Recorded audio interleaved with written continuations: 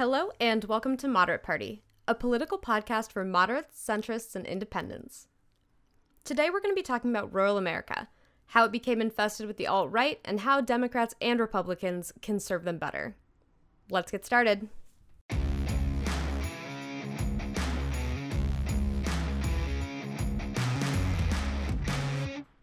I've been thinking about rural America a lot lately. I went back to my grandpa's house for my birthday last month, and he still lives in the same little town that he's lived in my whole life. I used to live there too. Over the last 20 years, I've seen that town through its ups and downs. I remember when Walmart came. I remember coming back as a teenager and seeing Main Street boarded up. The bike shop that sold me my first big girl bike closed. The bakery that I used to get cookies from closed. The Basque restaurant that used to be the center of town closed. I hated that. But when I was back there recently, one of the things that really stuck out to me was how often we ask rural America to settle for less. They settle for less in so many ways. Healthcare, social services, government accountability, food quality, economic opportunity. The country doesn't ask, it expects. It expects them to accept less. We ignore places like the town that my grandpa lives in. They get ignored at the state level and the federal level, and they pay the same taxes that we do. They are afforded the same rights that we are. They are equally as American as any other American in any other part of the country. But they don't get the benefits. Their tax dollars fund infrastructure and improvement projects in whatever city is nearest to them. And we just act like that's fine. The only place that they aren't treated like second-class citizens is the Electoral College, but that is a conversation for a different day. Now, I'm not trying to paint a picture of rural America as this derelict dump that makes it sound like they need your pity or your charity. That's not what I'm saying at all. But what I'm saying is that we as a country have left them behind. We've forgotten about them. The only time that you even hear about rural America in the news, if you don't live there, is when Democrats are looking for votes or when they're bemoaning Trump's support in small towns. Parts of small town America used to be reliably blue. Some were red. In my opinion, most are purple. But now, large swaths of rural America are dark red, not just Republican. If it was traditionally Republican, I'd be happy with that. I think traditional conservatism lines up well with small town values. And to be honest, personally, my more conservative leanings were all grown in that small town in Nevada. I have no problem with that. I think it's good. But what I do have a problem with is the blight of white nationalism that seems to occupy rural America these days. It just doesn't line up with the good, God-fearing, salt-of-the-earth people that make up that part of the country. How did they get so radicalized? When did they start sounding so much like Trump? How did they get so angry? Those are the questions that you read about in long-form pieces that fill up sites like The Atlantic or The New Yorker, and honestly, you're hearing them here. I've even heard people in my own social circles complain. How can they support Trump?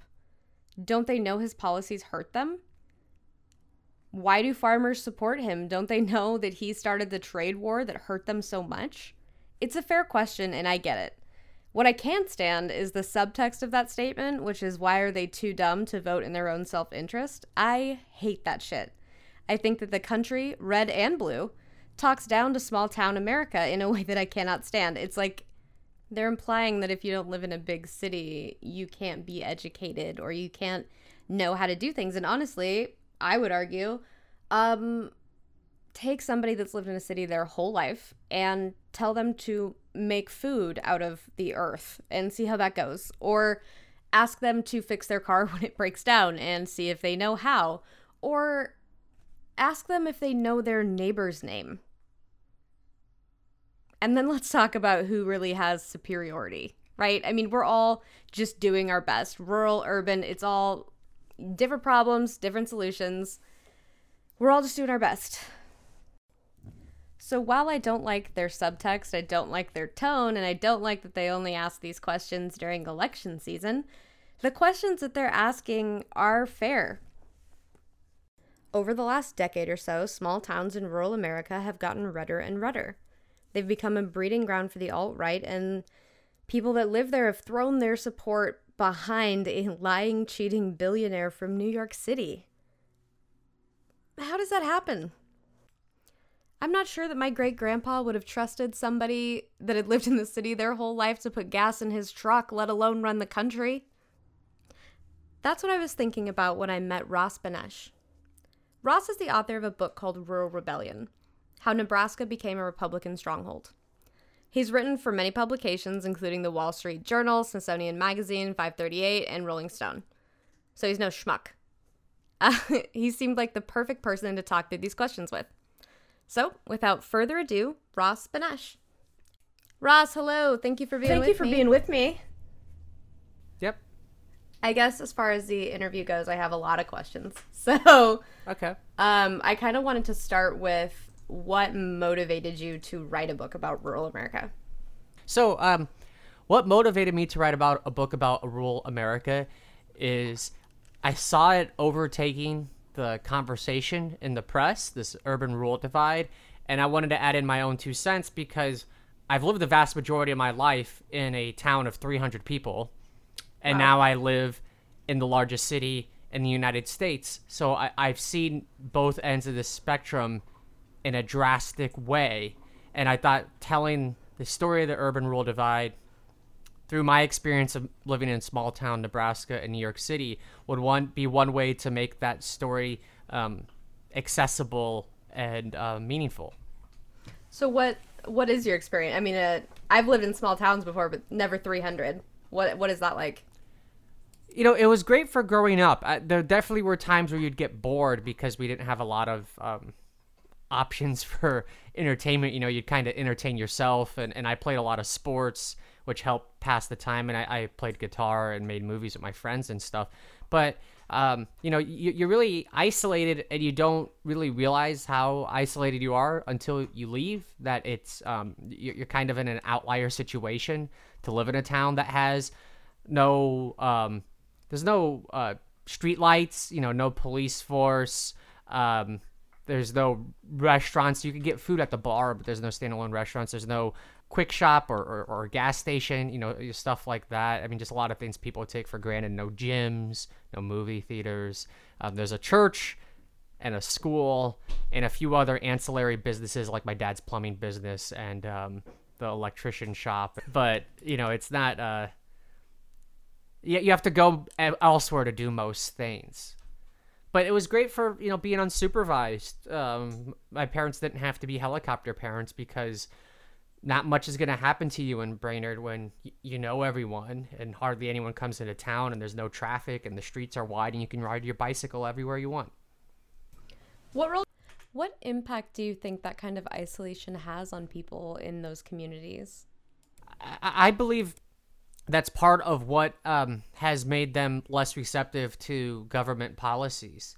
When you're isolated like that, you kind of can feel like those from the outside are against you, or they don't have your best interests, or they're ignorant of what you really need. So government feels so disconnected. So something that is big government is like very terrible in their eyes, and it's easy for politicians to brand whatever they're against as being big government to turn people against it. So it isn't clear out there how the government may benefit you. So you don't think you need regulation of pollution or fireworks or firearms. You just kind of want to live with your neighbors and not be told anything. And I believe that sentiment has made Republicans more favorable to those in those really tiny towns. I want to jump off of something that you just said. In the lead up to this interview, I was reading one of the articles that you had written on this topic, and you brought up this idea that people in rural communities are often receiving more federal money than people in urban communities. But then they have this negative sentiment towards government. Can you walk me through that? Where do you think that comes from? Yeah, so and when I say more money, like when you just think about stuff like public schools or roads or even healthcare systems, it's going to cost more per capita to fund those things in a tiny area where there are a few people than when you're in a city where you would have economies of scale. So, and also there's, you know, huge ag support in rural areas as well. In the rural areas, you tend to see more dollars actually flow that way. But from their perception, they're not thinking about it like a think tank analyst. They're just seeing their town shrink and their schools consolidate and their businesses close. And in most of those small towns, their town is much worse off than it was like 40 years ago. And it's easy to blame the government for that. So they become skeptical that the government will have solutions to any of their problems, even if that solution is as simple as providing health care to people who can't afford it. That's something they don't want the government in their lives. That's like part of the backlash to Obamacare. So in that rural area, government is just in the community not viewed good. Even though you may be getting more per capita, you don't have as many overall services, and your way of life, your quality of life has declined over time. So you would hear people say things like, "What are you doing? Working for the state?" Like, whenever they think you're not working hard. Like, that's what my dad would tell me if I wasn't like helping him plumb pipes, the way I should be, or helping him install an air conditioner. He'd be like, "What the hell are you doing? Working for the state?" Like, it's like that's the way government is viewed there. So I guess in your book, Rural Rebellion, you talk a lot about taking back rural America. So I think that the first question is, how did we lose them? Yeah, and when you say how do we lose them, are you referring like how did the Democratic Party lose rural America? I mean, honestly, no. I feel like the country has lost rural America. Like, when I was little, I grew up in a pretty small town. I mean, not 300 small, but a small town in Nevada, and it's eastern Nevada, so it's just surrounded by just dirt. And I don't even really think it's a Republican or Democrat issue. It's like when I go back there, that community is it's like it's lost, or it exists outside of the rest of the country. In a way, it's become so isolated that it's almost a country unto itself. Because when you're there, perceptions are different. The culture is different. The economy is different. The industries that are thriving, they're not thriving everywhere else, I mean, I guess what I would say to clarify my original question is, how did the country lose sight of the priorities in rural America?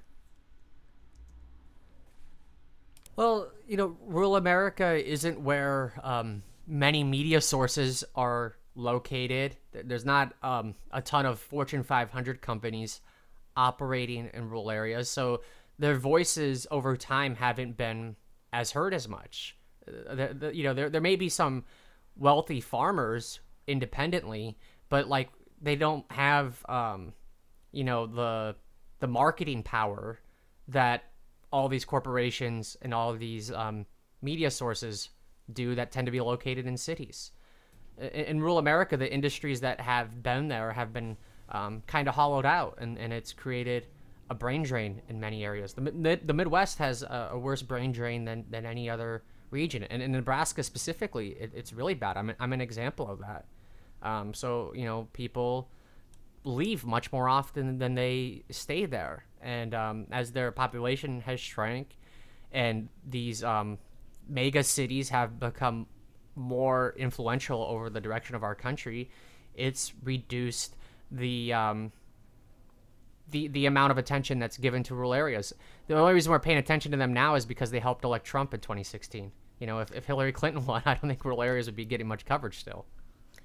And do you think that that's because Trump paid attention to them?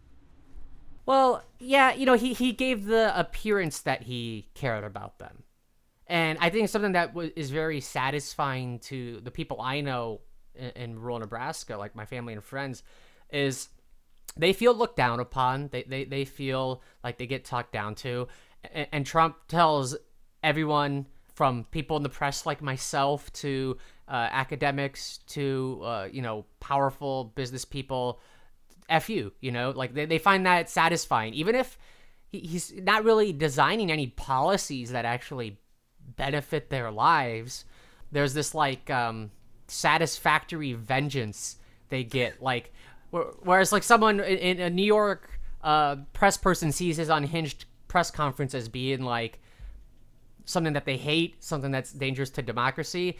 In Nebraska, they laugh their ass off, and they're like, "Wow, that guy's hilarious. I'm glad that he's sticking it to the man," even though Trump's a billionaire from New York City. But that's the perception.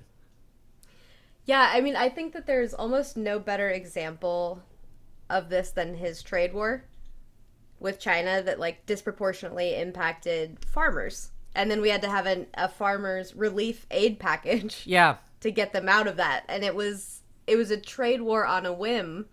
And then you have states like California that did not receive as much money in that aid package. Well, yeah, the aid package definitely benefited the red states who tended to support him. Right. Right.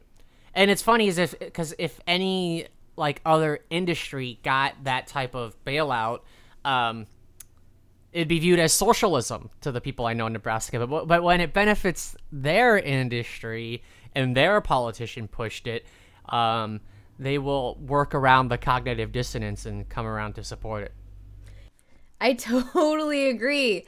It's this sort of like, it's the dark side of American exceptionalism because, in my opinion, we have the American dream that says that you as an individual can do whatever you want, be whoever you want, no matter the cost. And that radical individualism, in many ways, is what has made us successful as a country. But then there's stuff like this, and it frustrates me because I feel like sometimes we as a people are so focused on our individual prosperity that it creates worldviews like this where you're basically saying, oh yeah, it's socialism for everyone else, but for me, it's hard-earned relief that is necessary and essential. Yeah, and I am an individualist in many ways, and I think people have more agency than liberals tend to give them. Mm-hmm. But yeah, you've seen a lot of nuttiness embracing individuality over the last year. I mean, you see it in COVID protests too. Totally. I think for me, up until this year, I've been pretty firmly on the individual liberty side of things until we couldn't wear a mask without it being a political issue. And then it's like, nope, that is the line. That's it right there. Yeah, it's gotten to asinine proportions. So with Trump, he weaponized grievance, right? And you're saying that landed in rural America. So one question that I have is, if it wasn't Trump, do you think that any other like Republican nominee would have grabbed their interest the same way, or do you think that it was particular with him? I think any Republican nominee will grab most of that interest.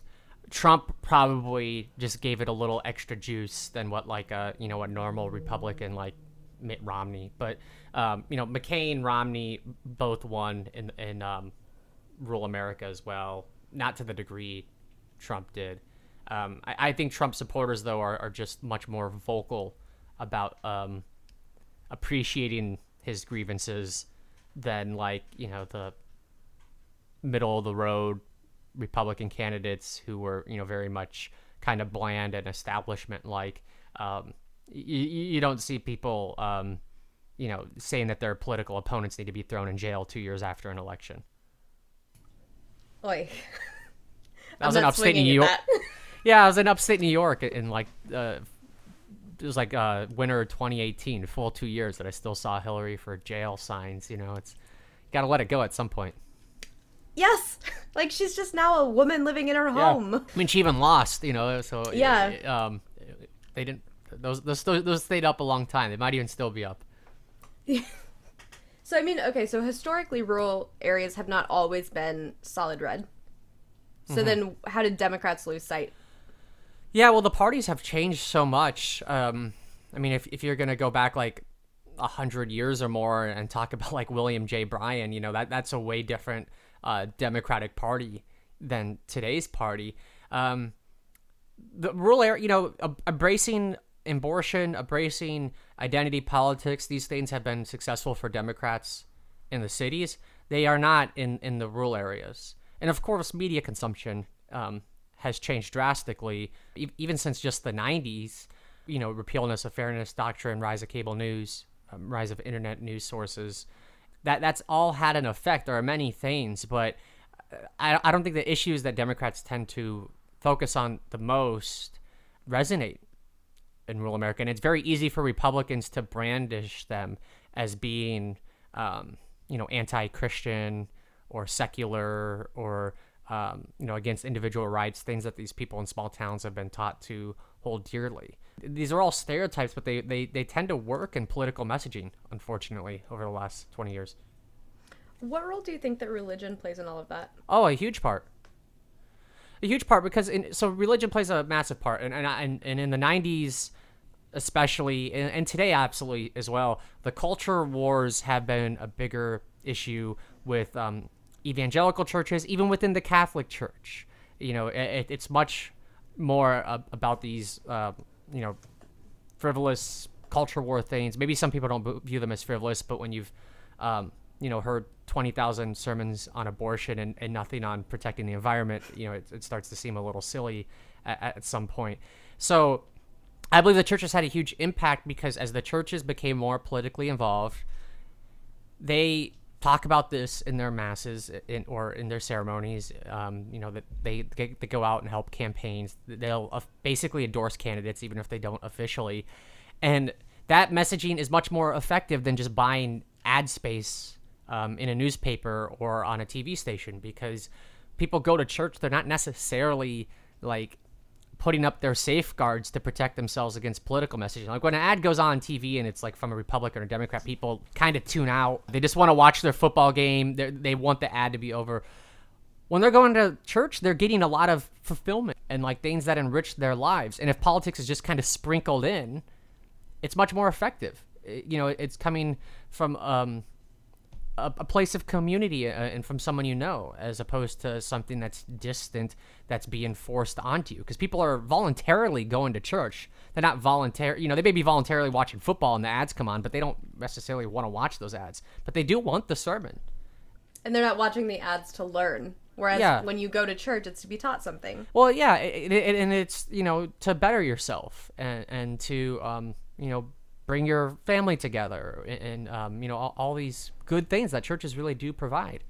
But they're also providing politics. And there are left-wing churches, and there are some very progressive pastors, but they're significantly outnumbered by right-wing churches and denominations. The church's influence on like the left is nothing like it is compared to what it is on the right and its influence in the Republican Party. And that, I believe, really began taking off during Reagan, and we've just continued to see more and more of it.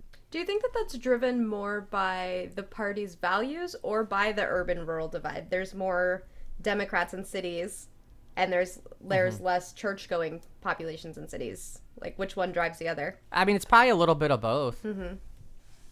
I mean, I just think Republicans found that was an effective way to pull some voters away, especially after you had like Supreme Court decisions like abortion. I've talked about it a lot. That wasn't as bifurcated by party before it was a national decision by the Supreme Court, and Republicans after that, very much pushed out their moderate candidates slowly, and you kind of had to be pro-life if you wanted to win as a Republican, and that's been effective for them.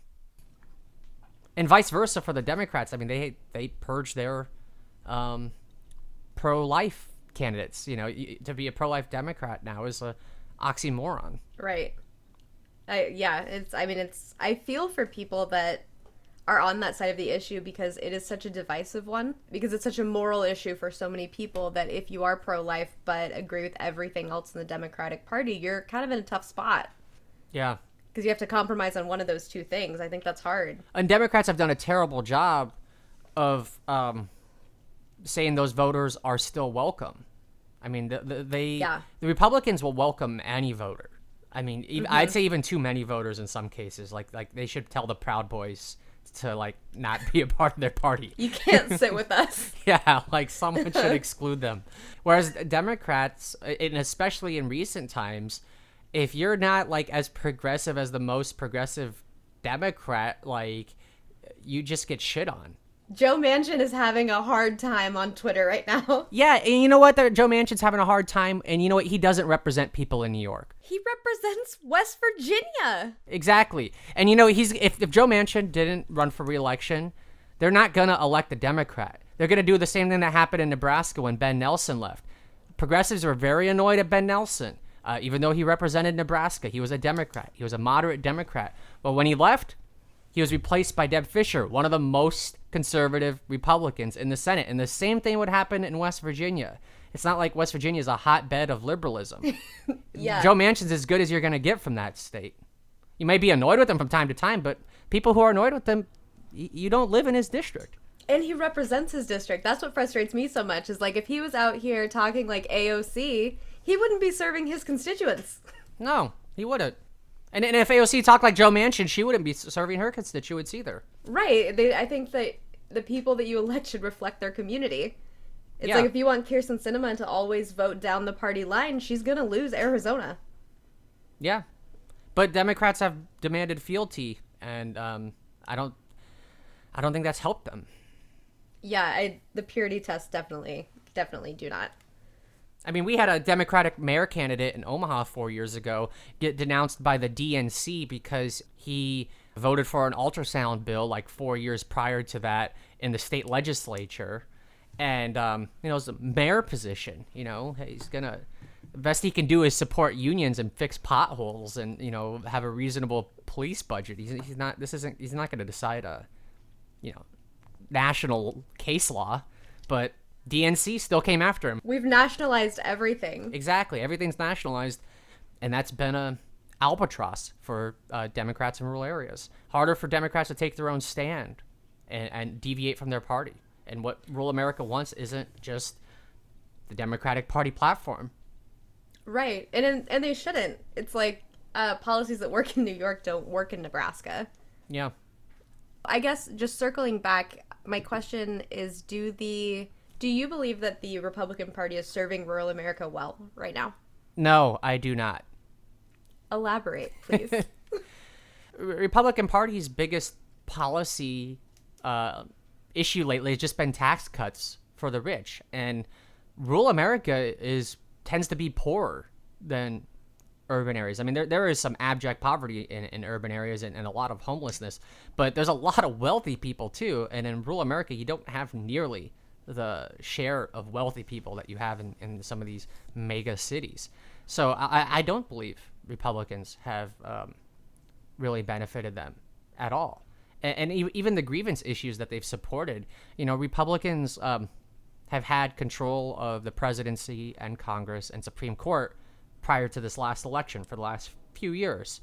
They didn't end nationwide abortion or gay marriage or any of these things they campaign on. They just use them as a wedge issue to get people out. So I don't think they've actually delivered on what they've promised to rural America. Well, and how many presidents is it going to take to get rural America some fucking broadband? It's ridiculous.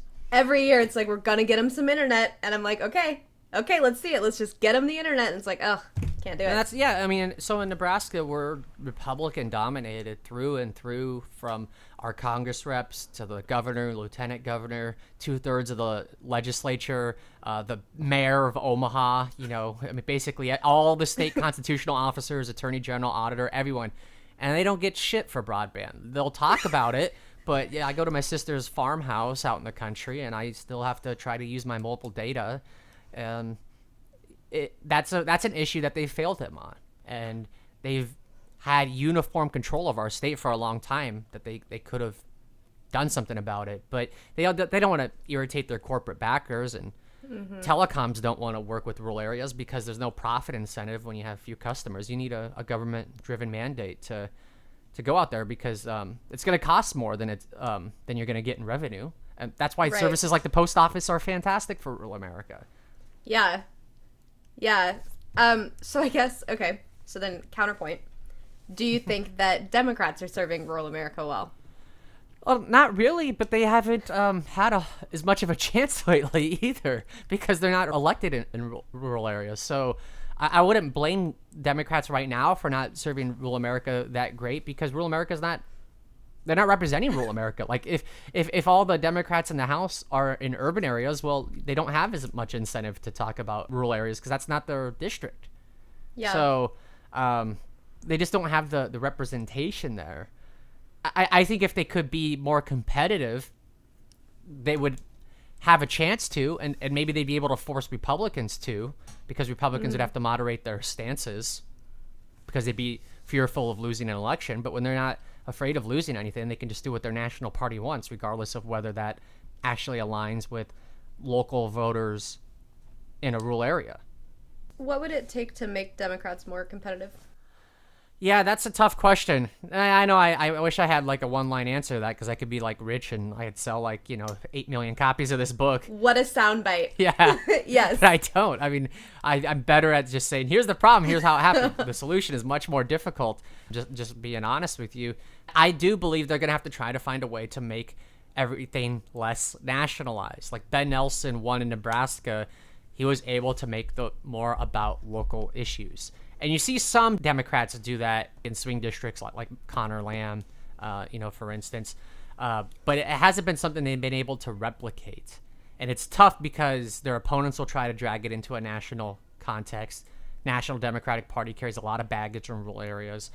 And our news sources are, very nationalized, especially Facebook pages. So they have an uphill battle, but they need to talk as much as they can about issues affecting that district instead of these big, broad culture war things that will help them win in urban areas. And Democrats may even win over time, but they're not winning rural districts, having races focused on these like same 5 issues that dominate everywhere else. If you could go to rural Nebraska and make it about school district funding and like broadband and hospital closures, I think they'd have a better chance. But the tough part is most of the money is going to come from outside the state, and those donors may not give a shit about that. Do you think it should? Do you think what should? Do you think it's a problem that the money is coming from outside of the state? Yeah, it is a problem, but it's a problem everywhere. It's a problem at both parties. That's not, it's a almost like a catch-22 sort of thing where your opponent's getting, millions of dollars from out of state, and if you don't get that money, you're going to be significantly outspent, so you have to do it because your opponent's doing it, and then your opponent has to do it because you're doing it. Yeah, you can't be poor on principle. Yeah, if you just say on principle, I'm gonna, limit my campaign to have 80% of my contributions come from within the state, well, your opponent's gonna have 6 times the ad spend as you, and that's really gonna cripple you. So it is a problem, but it's tough to fix. And deregulation of campaign finance has just been a boondoggle. Citizens United is the poster child, but there's been dozens of other cases from all the way to SCOTUS, all the way down to appeals courts that have incrementally chipped away at the campaign finance rules that have been in place to stop robber barons. Some of them were implemented after Watergate because of everything that happened there, and they've been eroded away. And now, money remains hidden. If the money wasn't so hidden and the donations so unlimited, you would probably see more races being funded locally. What I'm trying to do is bring this down to a local level. When you have these rules redacted, it affects things all the way down to a small state house race in a district of 35,000 people, where suddenly the amount of money comes in is, over $1 million for this race, whereas in 1990 it was probably like $100,000 total. It's just asinine. The For the People Act is currently in the Senate, and one of the things that it's really pushing for is a public financing model, which would basically give candidates that could reach that certain threshold of small dollar donations a government match, dollar for dollar, or whatever formula they work out. But basically the hope in doing that is that by empowering these small dollar donors, or people like me and you, it makes politicians pay attention to them as opposed to corporate lobbyists and what have you. Do you think that reforms like that would keep campaign finance more localized? It could, if you if you were able to expand it more broadly. Nebraska had a rule kind of like that called the Campaign Finance Limitation Act. I think that was the name of it. I'm forgetting the acronym right now. And it was basically thrown out in the last 6 years because all these deregulations at the national level had invalidated that local statute. But for a time, that statute did help make our state legislature races more reasonable. But it was, totally in isolation because it didn't apply to any other races really within the state. So if you're going to have a rule like that for it to have a big effect, you would need to have people seriously adhere to the rule, enforce the rule, and have it applied widely, which is difficult. Okay, so let's bring this back to rural America. Tell me something that makes you optimistic. Like if you don't have the easy solution, just tell me something that's given you a little bit of hope. What makes me optimistic is that when things are put in a nonpartisan context, people can tend to form together on issues even if their parties don't. So just to give you a few examples, and I'm always using Nebraska because that's where I've spent most of my life.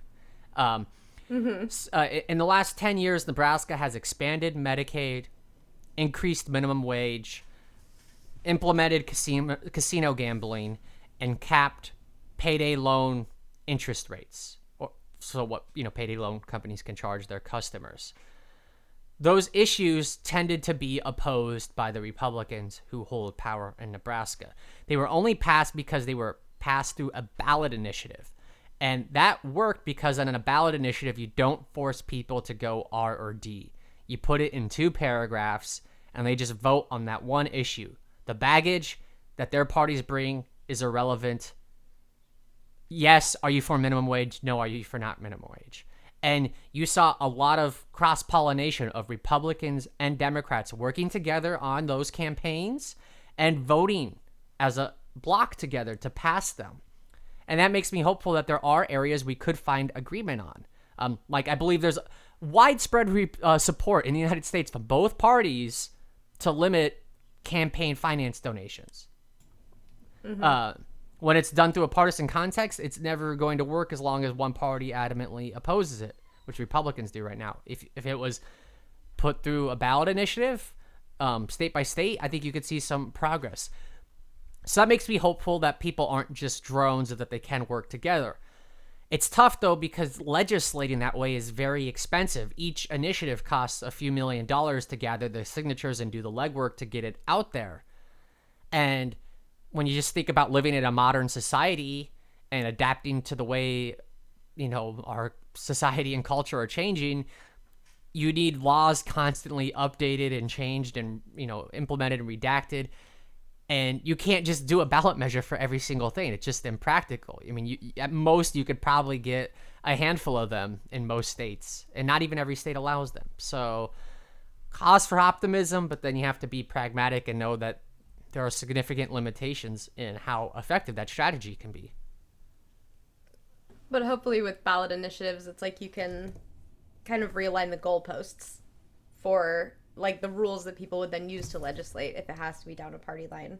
No? Yeah, no, I agree. You could take out some of the venom. And it also helps something I believe that helped Nebraska pass Medicaid, even though they significantly opposed Obamacare. And these are both, government mandated healthcare, is that with the ballot initiative, it isn't tied to a specific person. So it's much harder to attack an issue. It's easy to attack Obamacare because it's from a Democratic president. That's a good point. It has a face. It has a name. Attacking a concept or just the law by itself that a faceless group of people are pushing is difficult to demonize, or more difficult to demonize, that is. Yeah, that's an interesting way to think about it. Is it's difficult. You can't run an attack. Yeah, you can try, but I don't think it sticks the same way. You don't have your pro wrestling villain like you do when it's tied to a human being. Yeah. It's interesting with Nebraska because I feel like in a way you guys are kind of mavericks. It's like there's a lot of interesting pro-democracy stuff coming out of Nebraska. Why do you think that is? That's just always been our state's history. It was like, when it was settled, it was by these pioneersmen, and they kind of bucked conventional wisdom. I mean, Nebraska voted against statehood. What? Who does that? Why? Because it was going to raise taxes. I feel like that's so on brand for Nebraska, though. Yeah. They eventually relented, obviously, but when it came up first time, people were afraid, joining the union, we're gonna have to pay all these additional taxes. We don't want that. We'll just be These a territory. And we supported back when populism actually meant something. People like William Bryan were very much independent of like the given parties of that time and had their own independent streak. And I believe the most clear application of our history of weird progressivism is in our state legislature. It's the only legislature in the United States that's nonpartisan. That's just us like walking a different beat. How do we get more of that? I want more of this Nebraska energy nationwide. Yeah, that's what I'd like more of that as well. And it's been tough because even within our own state, that nonpartisan legislature has become more partisan. And our unique way of allowing, we give electoral votes in a unique way. Like we're only us in Maine split it by district. So if you win the state of Nebraska, you could still lose a vote. Like Trump won the state of Nebraska, Biden got the Omaha vote. We're very unusual in that. Republicans have tried 17 times since 1993 to end that. So all these norms are under threat. How do you get more of that? I'm not sure, because the only reason Nebraska has these idiosyncrasies is because they were adopted, a long time ago. They're just under threat now, and people protect them from crumbling. But how do you create more of that in other states? I don't have a good answer. Yes, we need to bottle Nebraska's energy and just ship it state to state. Because there's something going on there. Like I feel like there's a lot of, I guess, yeah, it's that independent spirit that you're talking about in Nebraska and Maine. That'd be the other one. Maybe Alaska. Yeah, but I can't stress enough how much people have tried to change that independent spirit, and in some ways it has become less independent. Like even within our own state, it's tough to apply it elsewhere because there's so much pressure from parties to make our own state adapt to the same thing that's happening in every other state.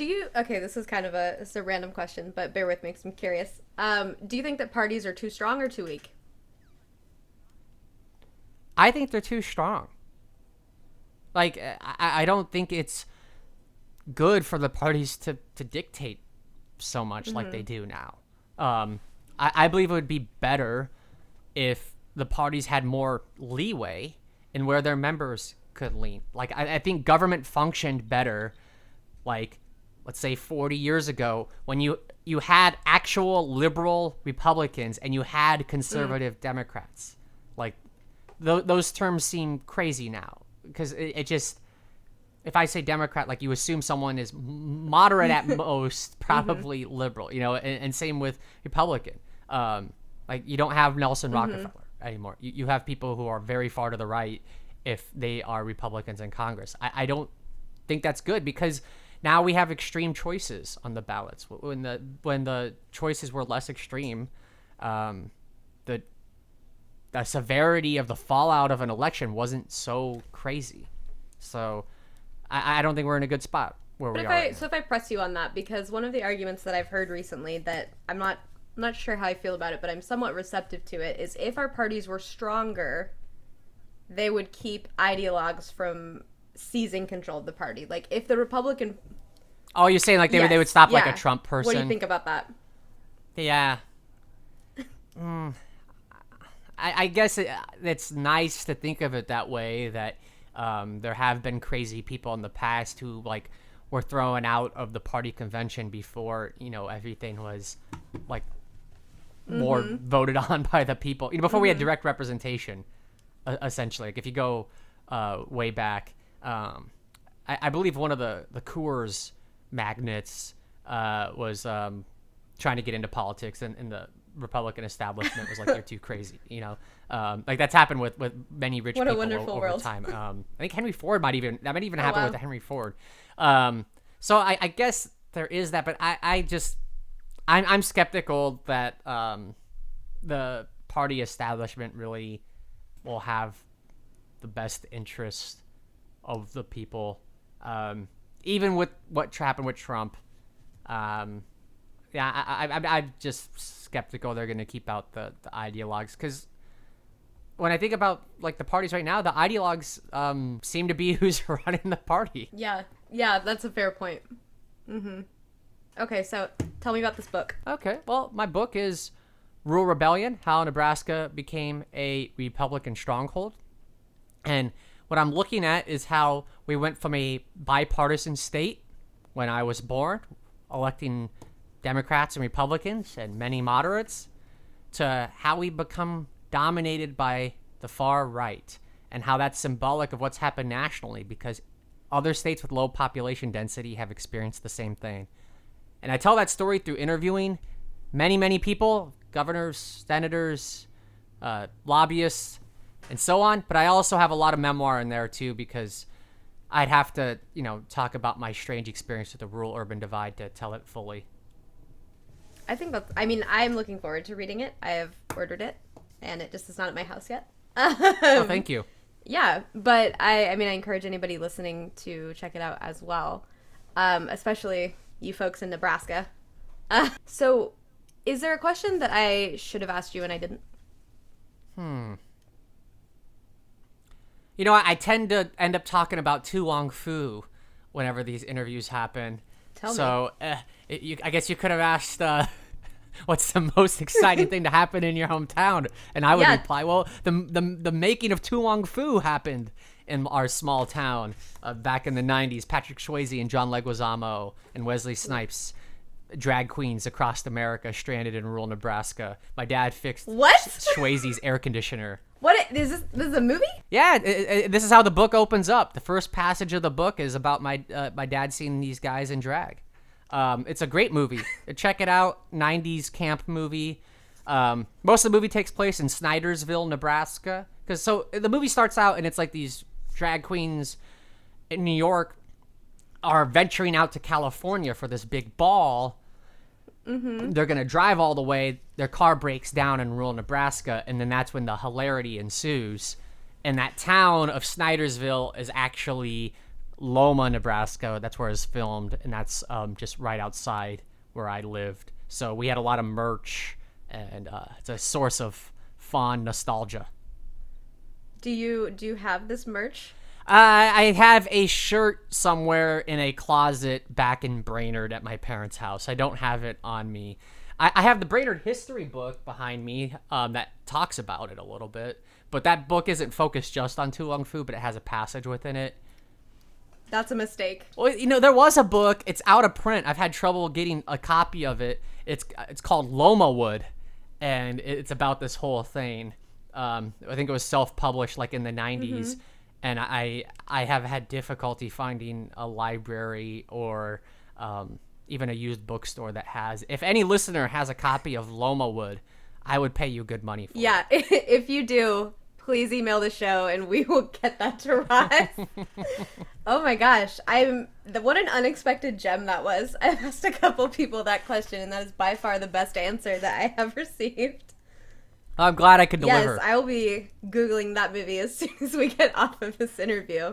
Oh, I'm sure it's streamable. We watched it on Netflix again about 6 months ago, but with streaming rights, who knows what service it's on. I'll find it. I'll buy it if I have to. Patrick Swayze as a drag queen in Nebraska is must-have content. Well, I think John Leguizamo is the real star of the movie. I'll keep you posted. I'll watch it, and I'll assess them fairly. Okay. I will get back to you about who is the superior drag queen. I look forward to your review of Tu Wong Fu. So, Russ, thank you so much.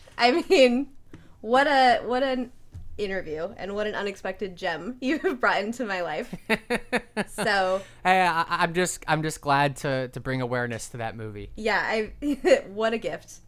All right. Thank you for being on the show. Well, thanks for having me on. You've been a star. It's an absolute pleasure. All right. Good to hear. All right. Take care. See ya. All right, guys. That's it for me and Ross.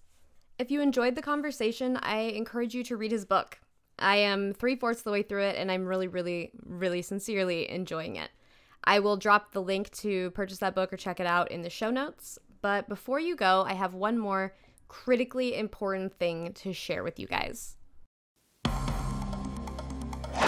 Wesley Snipes, he's been a killer and a commando. Patrick Swayze, he's been a heartthrob and a hero. But these tough guys are about to face the most physically challenging roles of their careers. Let's give it to him, girls. Meet Vita Bohème. Enchanté. Why are you crying? Maybe she just found out Menudo broke up. Miss Noxzema Jackson. Jesse's daughter. And their protege, Chichi Rodriguez. I'm the Latino Marilyn Monroe. I got more legs than a bucket of chicken. That's right, guys. I watched To Wong Foo, and I just want you to know that the full title is To Wong Foo, Thanks for Everything, and all that I can say after watching it truly is To Wong Foo, thank you for everything. That movie, it's a freaking treat. It did not disappoint, and I think that it exceeded my expectations. Very underrated. You guys should absolutely check it out. It is peak 90s camp, and it's glorious. If you guys are into cheesy movies like that, you'll love it. And for the record, Ross was right. John Leguizamo is the superior drag queen. I yield. All right, guys. Stay safe. I'll see you next time. Bye.